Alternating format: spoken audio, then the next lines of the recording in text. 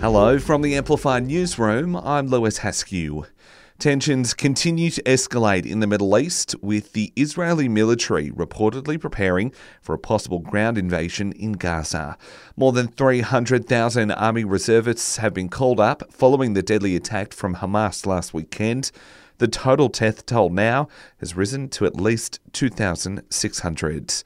Meanwhile, talks continue between the US, Israel and Egypt this morning to potentially develop a safe passage to evacuate civilians from Gaza and deliver humanitarian aid. Australian emergency doctor Justin Dalby is on the ground in Gaza, working with Doctors Without Borders, and he's told the ABC no fuel, water or medication is getting past the border. The main hospitals mostly run on generators powered by diesel. So, for example, Shifa Hospital's got roughly 2 to 3 days of diesel left before it runs out. And once that it's not simply lights are out, it means ventilators aren't working, monitors aren't working, surgical equipment will cease to work. Closer to home, organisers of a pro-Palestinian rally in Canberra today are expecting a few hundred people to attend. They'll be gathering in Garema Place from 5:30 this afternoon.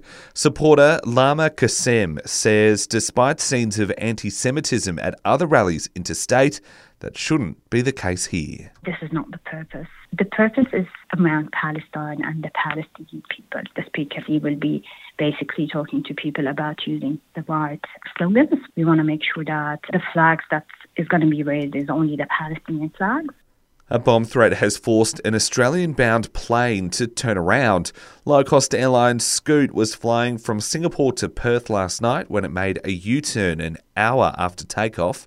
An Air Force jet escorted it back to the airport with an investigation now underway. It's the last day for early voting before tomorrow's Voice to Parliament referendum, with more than 100,000 Canberrans already casting their votes.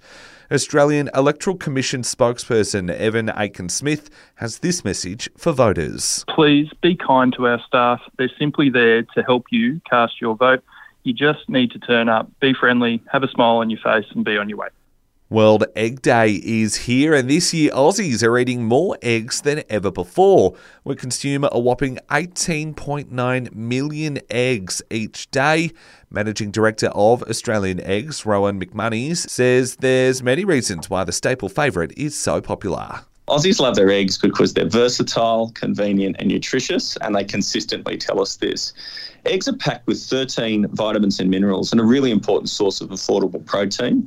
And a new wave of Taylor Swift fever is doing the rounds as the superstar's Eras Tour film drops in cinemas this evening.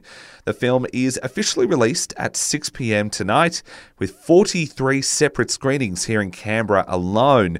In fact, the film is expected to be so popular, Civic Cinema Dendy is showing the movie every hour tonight to keep up with demand. There's a lot of inquiries that we're fielding and we're expecting record crowds through the doors. We think this will hit across all the age groups, young and old, and that's why we've got such a diverse range of sessions running right through. That's Dendy's Head of National Operations and Programming, Catherine Craig there.